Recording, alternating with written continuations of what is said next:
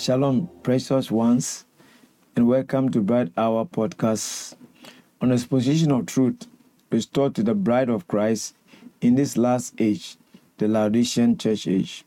Almighty God, as we approach your word for today's episode, help us to set our hearts in order for the soon coming of our Lord Jesus Christ. In Jesus Christ's name, can somebody say amen? We will take our scripture from Romans chapter 15, verse 4. For whatsoever things were written aforetime were written for our learning, that we through patience and comfort of the scriptures, the written word, might have hope. You can see from this powerful scripture that our patience, comfort, and hope is based on the scriptures. We spoke at length on the spoken word of God, how it is impossible to lie, to fail, or change in our previous episodes. Jesus Christ, who is the Word made flesh, always quoted the written word in all controversies. Jesus said, "Is it not written in the law," that the scriptures, the written word, that I said, showing the harmony between the written word and the spoken word. The written word is the documentation of the spoken word of God. Jesus said again, "I came in the volume of the book written about me to do thy will, O God." And that was what the prophets had spoken and prophesied about Christ. And there stood Jesus reading what is written of him and declaring, "This day, this scripture is fulfilled before your eyes." And remember, the written word was the spoken word before it was written. In the days of old, the spoken word was verified by the Urim Thummim, the breastplate worn by the high priest. If the supernatural light does not flash the 12 stones on a breastplate, no matter how logical, appealing, sensational, how real, that was a good sign God has not spoken. So what is written now is exactly what was spoken. So as the spoken word of God could not fail, lie, or change, so is the written word of God. Now we don't have the Urim Thummim. The written word of God is the Urim Thummim today. So if anyone has a revelation, a dream, a vision, a prophecy, and claims it is God speaking, we must check it up with the written word of God. If it does not harmonize with the written word, then remember, God is not a liar to deny what he has said. Just as you could not add or subtract from the spoken word of God, so you can not add or subtract from the written word of God.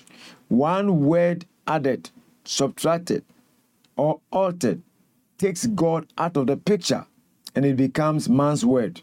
Now, in 2 Timothy chapter 3, verse 16, it says, "All scripture, not all dreams, visions, prophecies, sermons, but all scripture is given by the inspiration of God and is profitable for doctrine, reproof, corrections, and instruction in righteousness." When it comes to establishing a doctrine, instruction in righteousness or correction, scripture is paramount.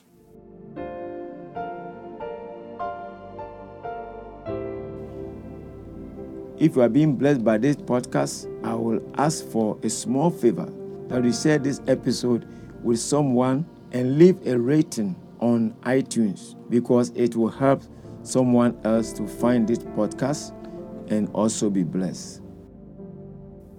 Any message-born believer will cherish the Bible, the scriptures, above everything. Remember, no book but the Bible.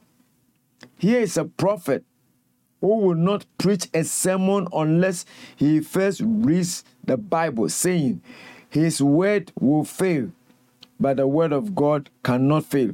Also in preaching the sermon, trying to do God a service without being His will, July 1965, one of the conditions in doing God a service is it must be according to the written word. It must be written. This in itself throws out all the seven thunder interpretations being projected.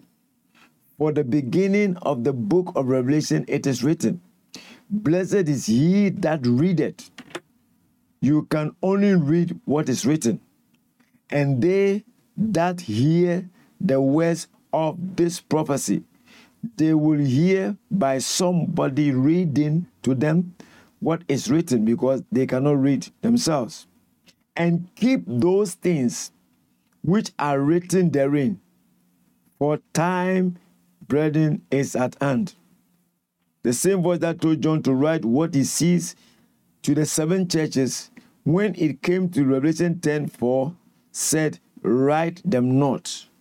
What is not written, the sovereign God will take care of it at its time.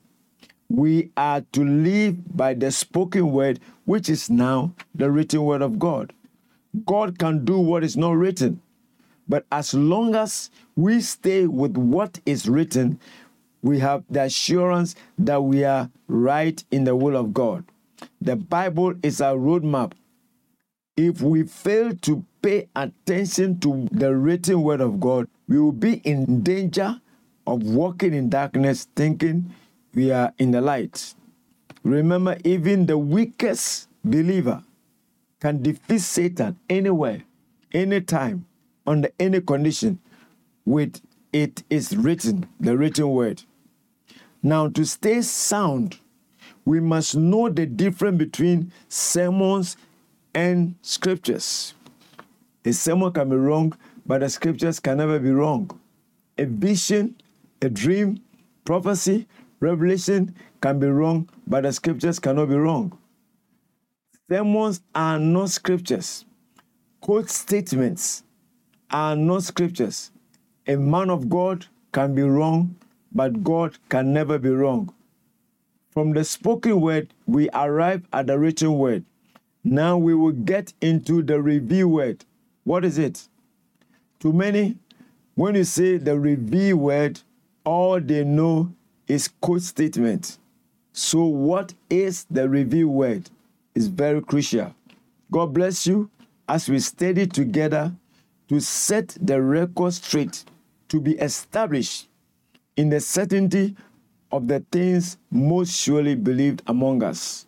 Stay tuned, share the link, and remember to subscribe to this podcast on iTunes and Google Podcasts for a new episode every Wednesday. Stay blessed.